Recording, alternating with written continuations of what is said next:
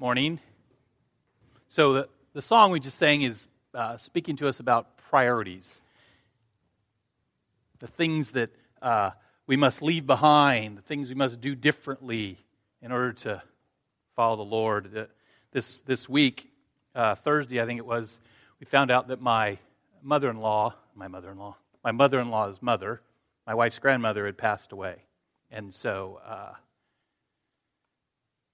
that made a decision for one of her sisters. My mother-in-law is 94 years old. She lives in Nebraska, and the funeral is today.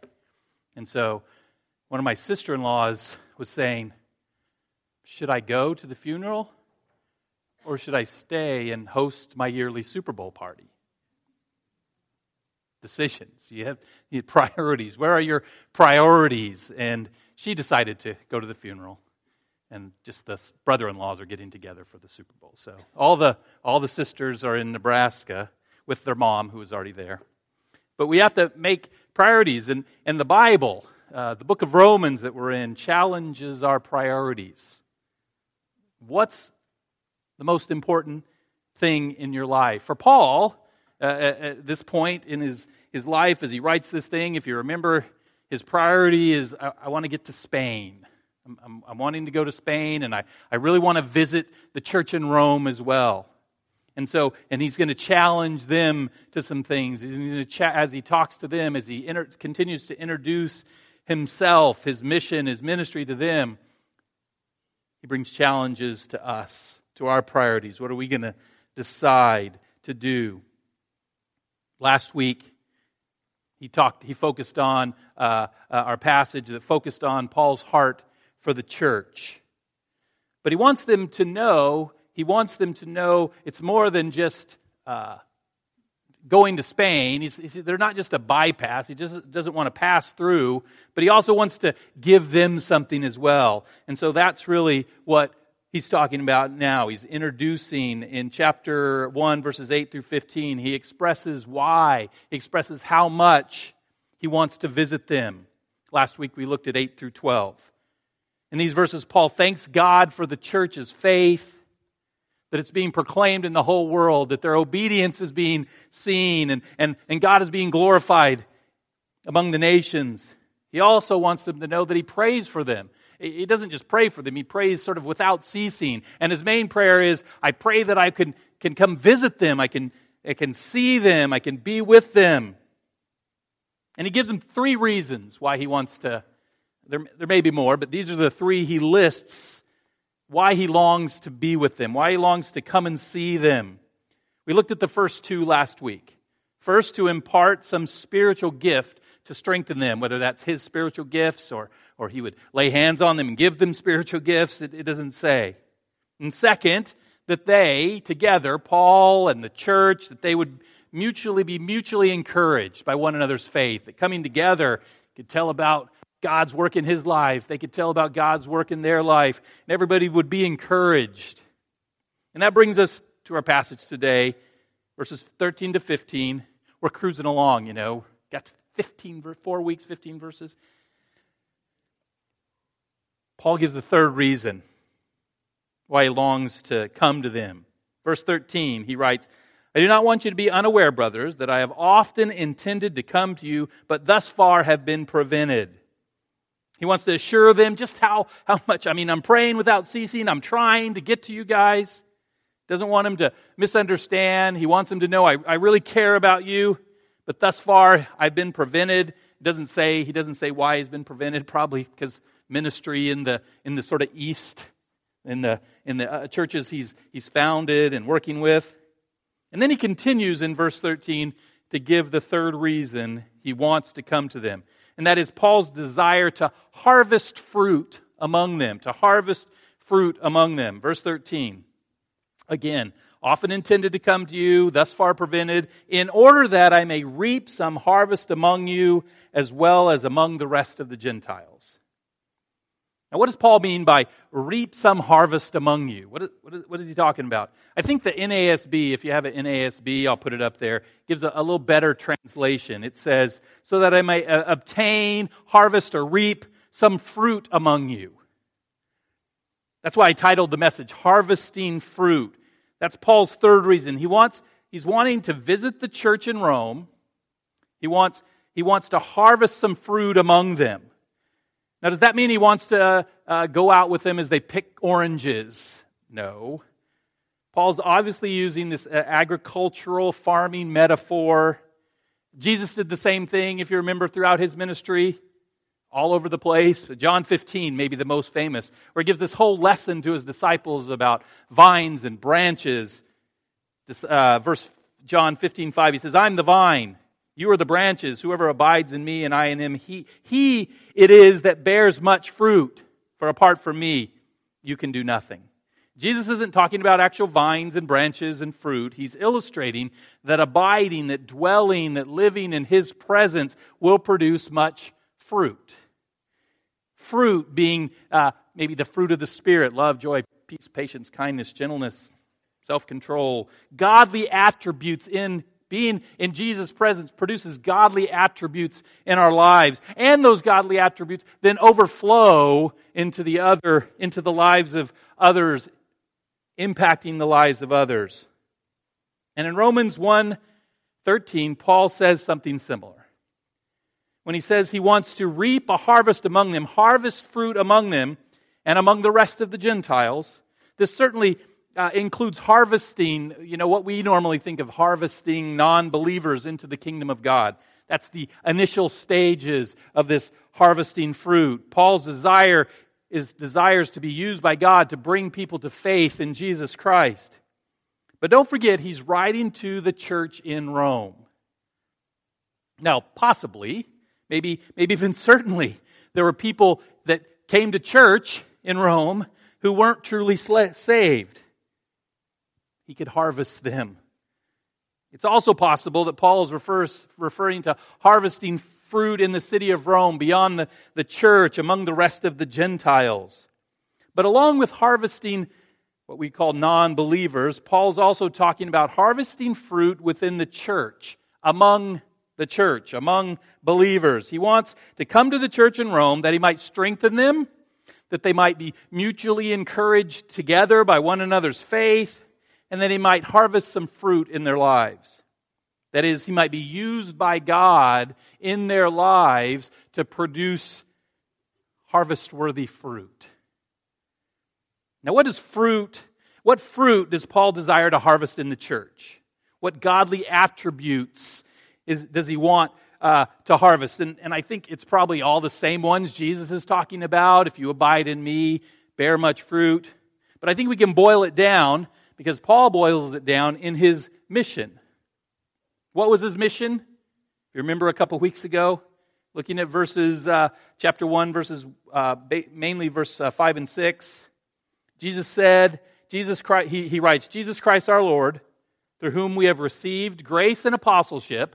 So he's received the grace of God. He's been called to be an apostle. Why? To bring about the obedience of faith for the sake of His name among all the nations, including you who are called to belong to Jesus Christ. So Paul said Jesus gave him grace, made him an apostle for this purpose: to bring about, to produce the fruit of the obedience of faith for the sake of His name among the nations, including you, Roman church, called to belong to Jesus Christ. So the fruit that Paul wants to harvest, I think we could boil it down in Rome and beyond, is this obedience of faith. We talked about that when we were in those verses. He desires to see this fruit begin in the lives of unbelievers, that people will come to faith in Christ, put their trust in Christ, repent of their sins, obey Christ.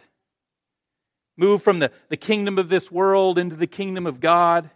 And he longs to be with the believers in Rome, that God might use him to continue that growth, the growth of that fruit of obedience in their lives. That through Paul's ministry they might grow. Because you grow in your trust. You grow in your obedience to the Lord. It's not a one-time thing. What I want us to see is that Paul's mission, his ministry, was not just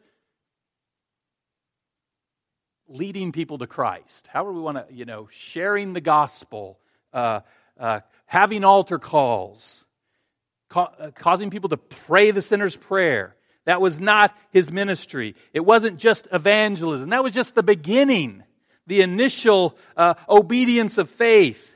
He was an apostle to the Gentiles, and his mission was to make disciples, to be used by God to produce and grow the fruit of trust and obedience in the church and throughout the rest of the Gentile world.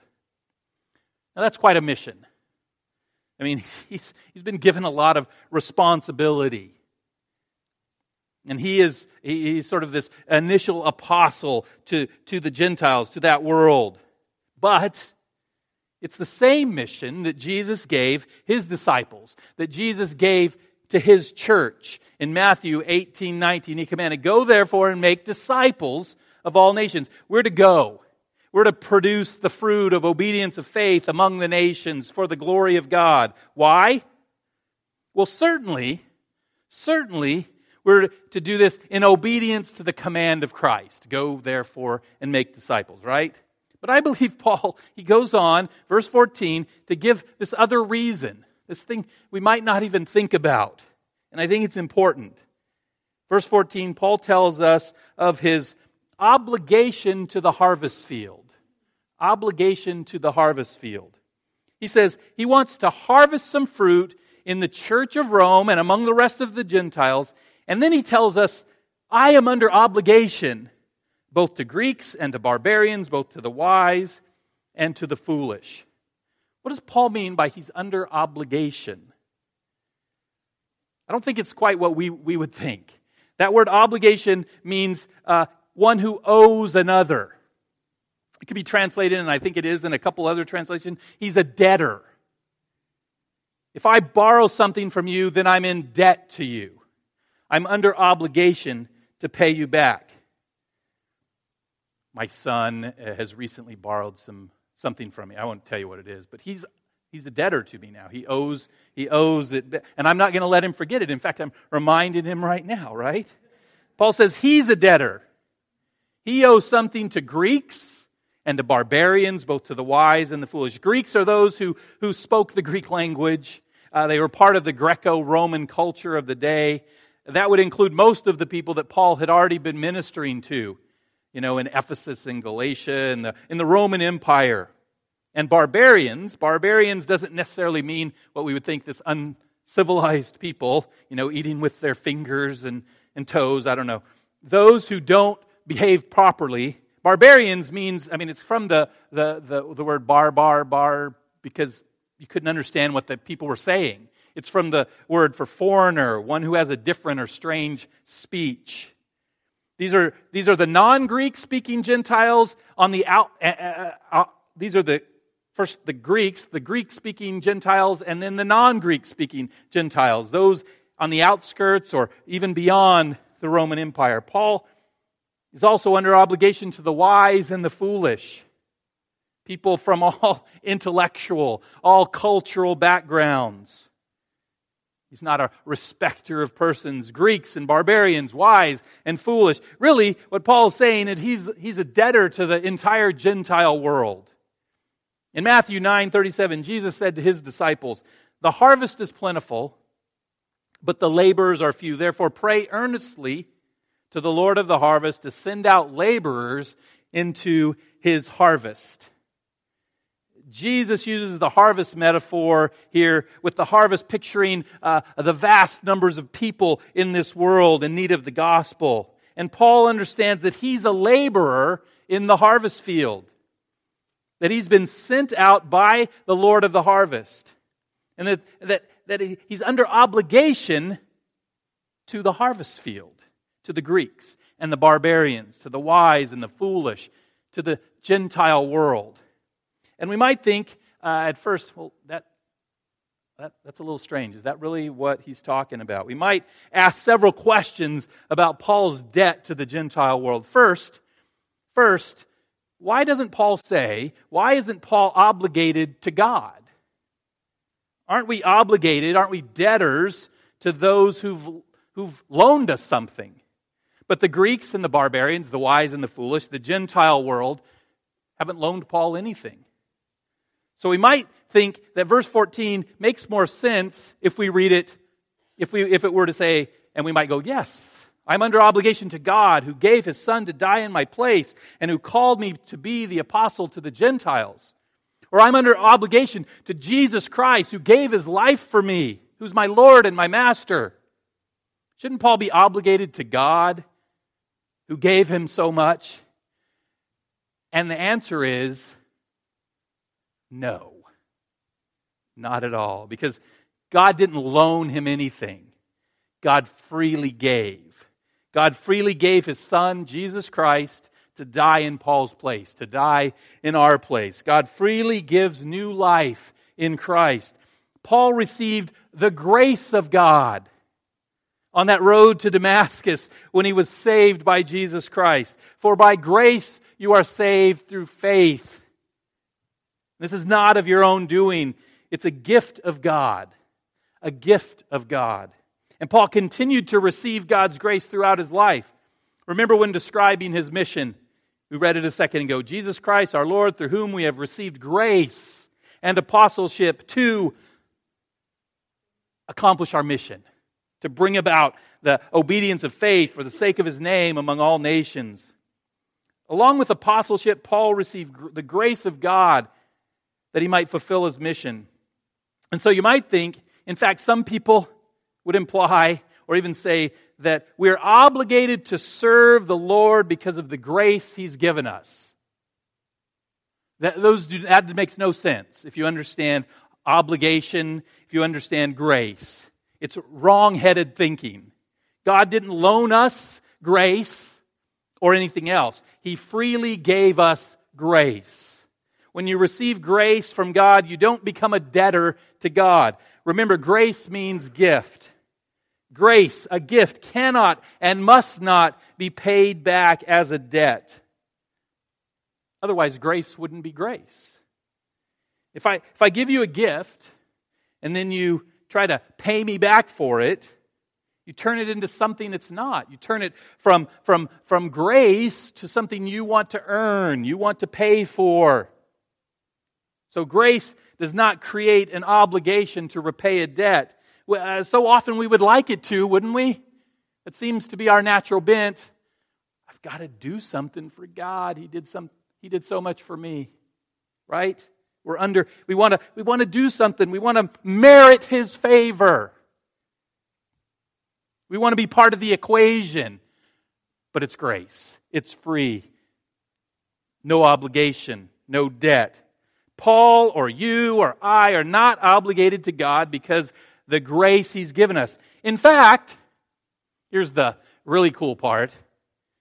It's grace that cancels our obligation. Yes, we're under obligation to God, people, but grace pays our debt. Grace doesn't create debt. Grace pays our debt. In Matthew 6:12, Jesus teaching His disciples to pray, He says, pray this, forgive us our debts. We have some debts. As we also forgive our debtors. And those debts are our sins. Forgive us our sins. Our sins put us in debt to God. We owe God payment for our sin. Romans 6:23, Paul writes, for the wages of sin is death. When we sin, when we rebel against our Creator, when we choose to go our own way, when we choose to seek our own glory instead of the glory of God, we earn God's wrath. For the wages of sin is death. We owe Him a debt of eternal punishment, eternal death. But Paul continues, the greatest contrasting verse in all of Scripture. For the wages of sin and death is death, but the free gift of God, the free gift, not the loan gift, the free gift of God is eternal life in Christ Jesus our Lord. We owe God death. We owe God the punishment of our sins, but by God's grace, His free gift, we instead receive eternal life through Jesus Christ. God's grace forgives our debts.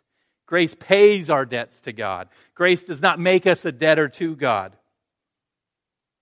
Oh, that we could grab hold of this, that we could understand the freeness that God, the sovereignty of God's grace on our lives, that our worship and our service to God must never be an attempt to repay the grace that He's freely given us.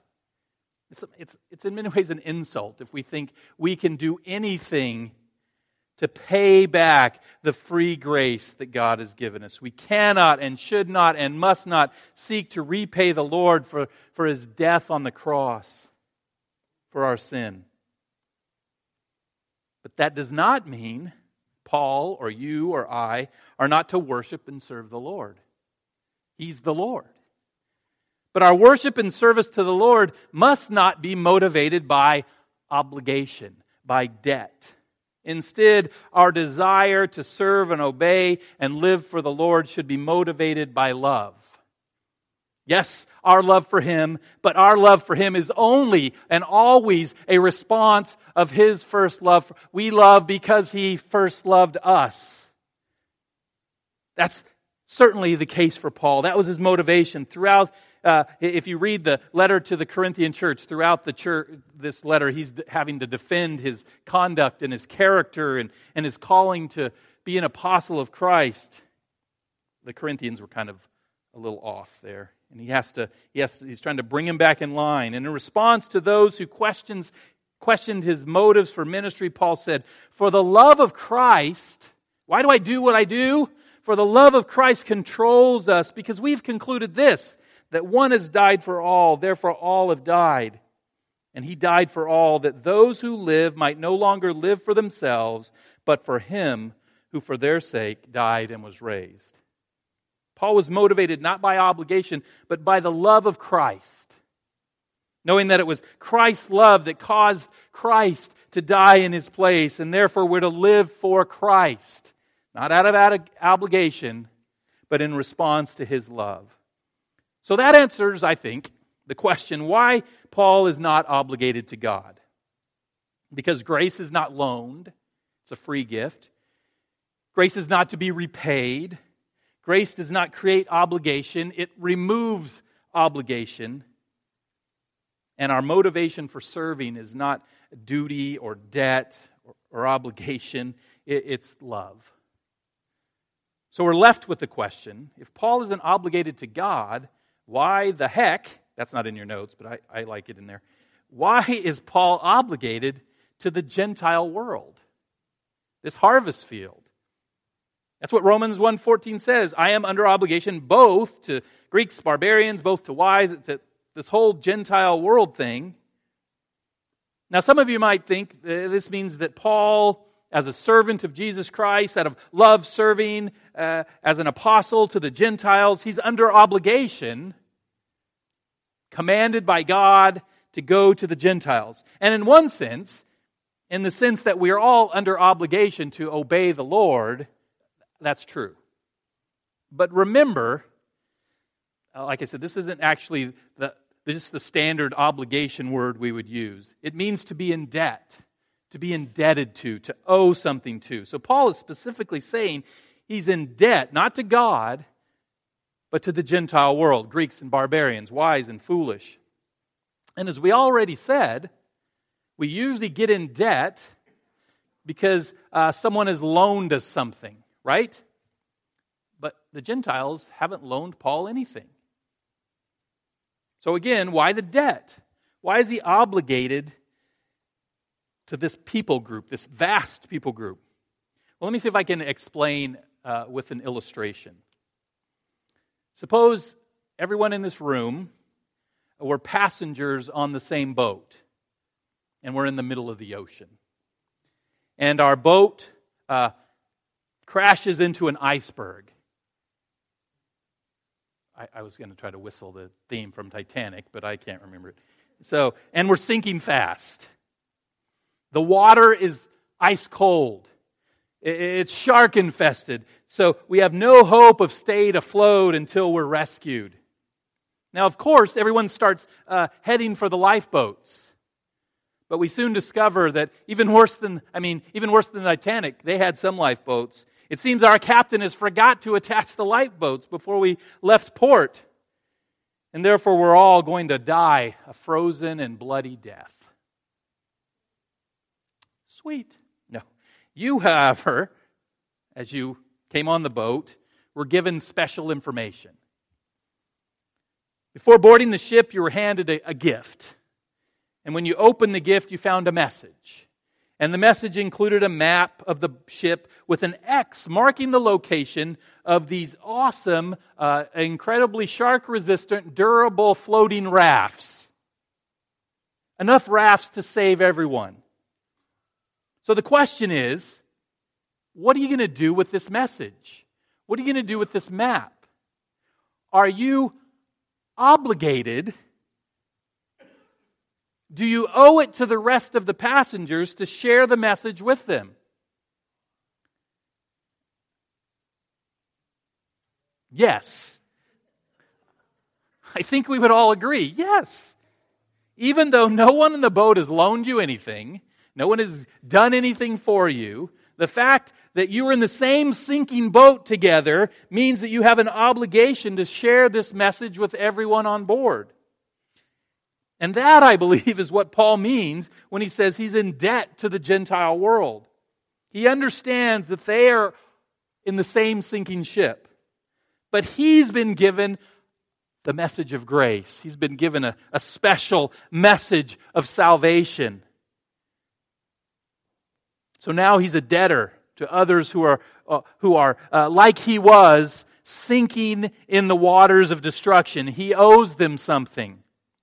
And so the final question is, what does he owe them?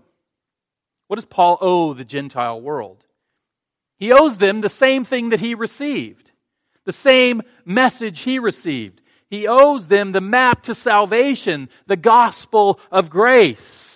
In verse 14 he says he is under obligation, he's in debt to the Gentile world. And in verse 15 he says, so I am eager to preach the gospel to you also who are in Rome.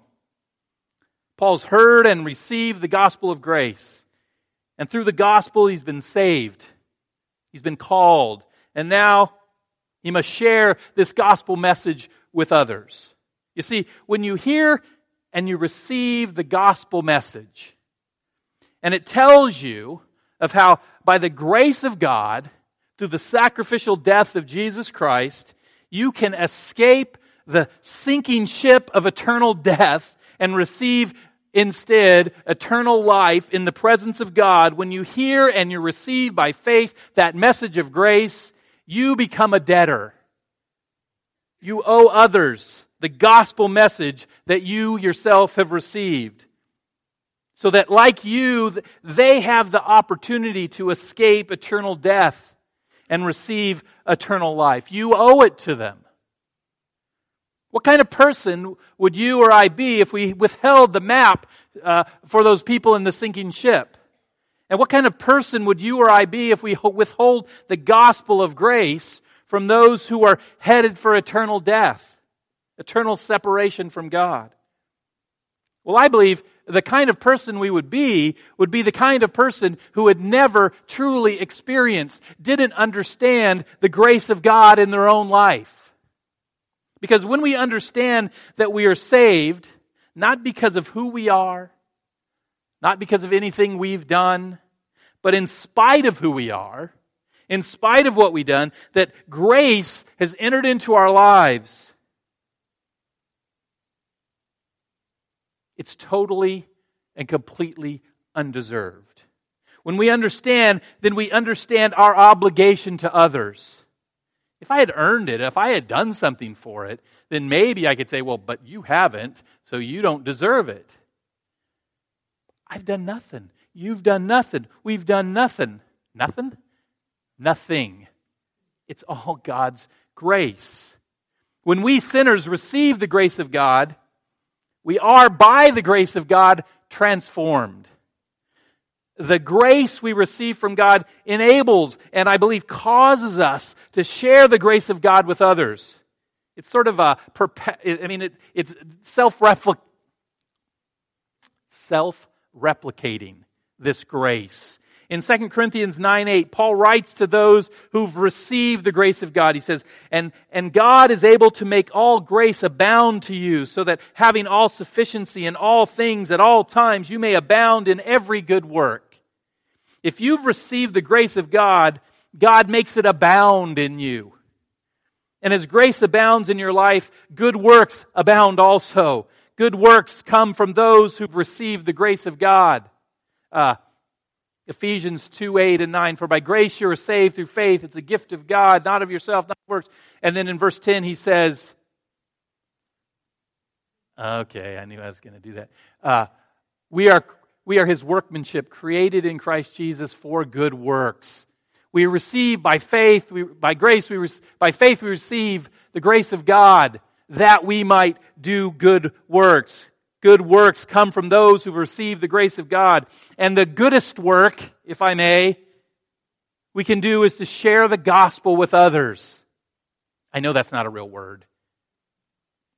The greatest, but it's the good news, the good work, the goodest, the best we can do. The best work we can do is share the gospel of grace with others. So if our lives are not abounding in every good work, if we're withholding the gospel of grace from others as if we deserved it and they do not, then you show that you never received it. Because the grace of God actually transforms you. It replicates within you. It overflows into your world. Paul was a debtor to the Greeks and the barbarians precisely because he did not deserve the grace he received. Again, if he deserved it, then he might have to go in search for others who deserved it as well.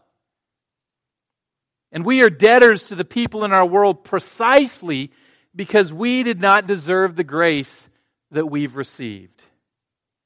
It's my prayer for us that the Lord would speak to our hearts, that we would feel the joy of the grace that we've received, and then we would feel the weight of the grace that we've received, that it puts us under obligation, not to God, but to those around us, that we would see the world around us in a different light. And we would know that those who have received the grace of God, for us, that it's our obligation to share the grace of God with the other undeserving people in our world. That's everybody, by the way. There isn't one. Not here, not there, not anywhere that deserves the grace of God. There's one final thing that I'd like us to focus on before we have communion this morning. We already talked about Paul's desire to harvest fruit. And we said this included harvesting the fruit of obedience, of faith in the lives of unbelievers as sort of evangelism, bringing them into that relationship with Christ. But it also refers to among the church. That it also refers to discipleship, growing in that obedience to faith. And if I were to ask you, how do you harvest fruit among unbelievers? How do you make unbelievers into believers? I mean, God does that, but how do you get involved in the process? How does God use you as means to bring people to faith in Christ? How do you do evangelism? Well, it may involve some time. There may be some relationship building, some trust building, some demonstrating the love of Christ for people. But ultimately, we would answer that harvesting fruit involves preaching or proclaiming or sharing the gospel, that special message of the gospel of grace that you received, giving them an opportunity to come to faith in Jesus Christ, right? So that's preaching the gospel. That's how we do evangelism. And, and again, there's things on top of it, things surrounding it, but at the heart of it, it's the gospel of Jesus Christ that brings people to faith. But what if I were to ask you, how do you harvest fruit in the church? How do you bring about this obedience of faith within the body of Christ? How do you make disciples? And again, there'd be a lot of answers. Have to do with relationship and trust and studying God's Word together and praying together and going through the spiritual disciplines together. All good things, all necessary. But I'd like us to see something that I believe is crucial for our discipleship, for our growth in Jesus Christ, for our we have salvation, for our then sanctification, which is just a word for you're growing in Christ, growing to become more like Christ. It's crucial. It's crucial for the growth of our obedience of faith, the growth of our obedience and the growth of our faith together. Something that's not often thought about in the lives of believers, and that is preaching the gospel to the church. Did you notice verse 15? So I'm eager, I'm under obligation to this Gentile world, so I'm eager to preach the gospel to you also who are in Rome. Paul wants to preach the gospel to those who are in Rome, the church in Rome. And I don't think he means to the unbelievers that happen to be sitting in the church, in the pews that week. He's writing to the believers, and he says, to you also, I want to preach the gospel. And that says to me that we, the church, need to continually hear the gospel of Jesus Christ, the gospel of grace. And it's by hearing the gospel that this fruit of obedience, I think it's by hearing the gospel of Jesus Christ that this fruit of obedience to truth grows and is built up and is produced in our lives. Therefore, we're to be continually reminded of the gospel of Jesus Christ. The gospel of Jesus Christ should be preached. My goal, I try to include the essence of the gospel in every message I give. I don't always succeed. Should be included as we study God's Word together. We should focus on the gospel, because it's not only through the gospel that we're saved, but it's through the gospel of grace that we're enabled to live the Christian life. That we're enabled to trust and obey the Lord. That we're empowered to trust and obey the Lord. Our faith begins with the gospel of grace, and our Christian lives are sustained by that same good news of grace over and over and over again. As I think Chad's the one that reminds me a lot, we're not that smart. We need to hear it again and again and again. In Romans 15, as Paul nears the end of his letter to the Romans, he writes this: but on some points I've written to you very boldly by way of reminder, because of the grace given to me by God to be a minister of Christ Jesus to the Gentiles in the priestly service of the gospel of God, so that the offering of the Gentiles may be acceptable and sanctified by the Holy Spirit. Okay, what's he saying here? What Paul says here is that he's not merely interested in getting professions of faith by first time preaching the gospel, which is crucial, which we need, take the gospel to those that have never heard. And he wants to do that. But he's also interested in bringing to God the offering of a sanctified people. That is, he wants to bring about the obedience of faith in all the Gentiles. And the way he works towards this end in the priestly service of the gospel is the priestly service of the gospel of God, preaching the gospel of God's grace over and over, the grace of God, because we are so prone to the other. We're so prone to think we're something. We're so prone to try to earn God's favor. It's the gospel of grace that converts the sinner to the saint, and the gospel of grace that grows the saint and sustains the saint in this world. We must be told the gospel for the first time, and we must be reminded of the gospel again and again. So the gospel of grace is what we preach to unbelievers, and the gospel of grace is what we preach to believers. That's why Paul says, so I'm eager to preach the gospel to you also who are in Rome. Not to get them saved, but to create growth in their lives, to bring about sanctification, transformation in their lives. Think about it. As you walk through this life, Christian, as you encounter challenges, setbacks, suffering, and pain, as you face temptation, and as you sometimes fall to that temptation, as you fall to sin, as you're called to sacrificial obedience, giving your life to the Lord, what do you need to hear? What do you need to know? What do you need to trust in? What do you need to believe? What do you need to put your faith in? Answer.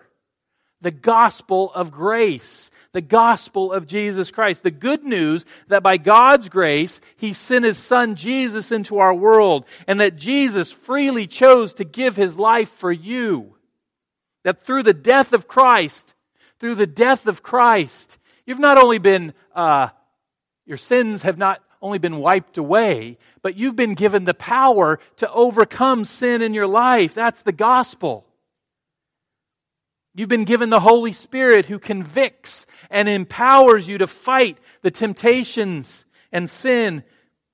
You've been given the Holy Spirit who comforts you in times of suffering and pain. And even more, the gospel says that this world is not your home. You've been given the righteousness of Christ. You've been clothed in the righteousness of Christ. And you therefore will spend eternity in the presence of a holy God. That puts this whole thing in perspective. The gospel. That, my friends, is the message we need to hear over and over and over again. And that's the message that we're under obligation to share with the rest of our world. And that, I believe, is one of, if not the main reason, Jesus instituted what we're going to do here. Communion, the Lord's Supper. In Luke 22:19, we read, "And He, Jesus, took bread, gave thanks and broke it, and gave it to them, saying, 'This is my body given for you. Do this in remembrance of me.'" Do this in remembrance of me. What are we remembering when we remember Jesus? We're remembering the gospel. In the same way, after supper, He took the cup, saying, "This cup is the new covenant in my blood, which is poured out for you."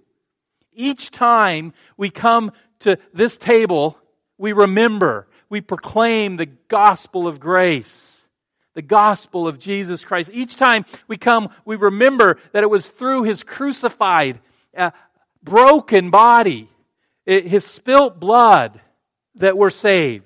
Each time we come, we remember that it was the grace of God that sent His Son into our world and that nailed His Son to a cross for our sakes, to pay for our sins and to give us an eternal relationship with Him. Each time we come to this table, we're reminded, I pray we're reminded, that we don't deserve what we have. That we are an undeserving people, but we've been given the grace of God, and therefore we're under obligation to share the gospel of grace with the rest of this undeserving world. I would ask if the ushers and those that are distributing the elements this morning and the worship team would come forward. And at this time, I just ask you this morning to prepare your hearts to be, for what's to come, to be physically reminded of the gospel of grace, of the gospel of Jesus Christ. If you've never received God's free gift of salvation through Jesus Christ, I'd give you this opportunity as we're going to take a minute here and we're going to pray silently. I'd give you this opportunity to put your trust in Him. This morning, if you're here, you've heard the gospel of Jesus Christ. You've heard the gospel of grace. And now you have the opportunity to say to the Lord, I receive your grace for the first time. I trust in the sacrificial death of Jesus Christ to save me from my sins and provide forgiveness. I give my life to Him. And for those who have in the past received that initial grace of God, receive it again today. Not for your salvation. If there's any unconfessed sin in your life, remember that Christ died for that sin. That Christ died for that sin. Confess it to the Lord, allowing His grace and His forgiveness to penetrate your heart. Or if this morning the Word of God, that verse 14, that under obligation to the Gentile world, if that's brought conviction to your heart, if you're thinking of people in your life, in your world, who need to hear for the first time even the gospel of grace, Call upon the Lord in this time to give you strength and courage to fulfill your debt to them, to share the gospel of grace. Let's take a moment of a silent prayer, receiving in whatever area of your life you need the grace of God. Take this moment and call upon Him to give you grace in your life.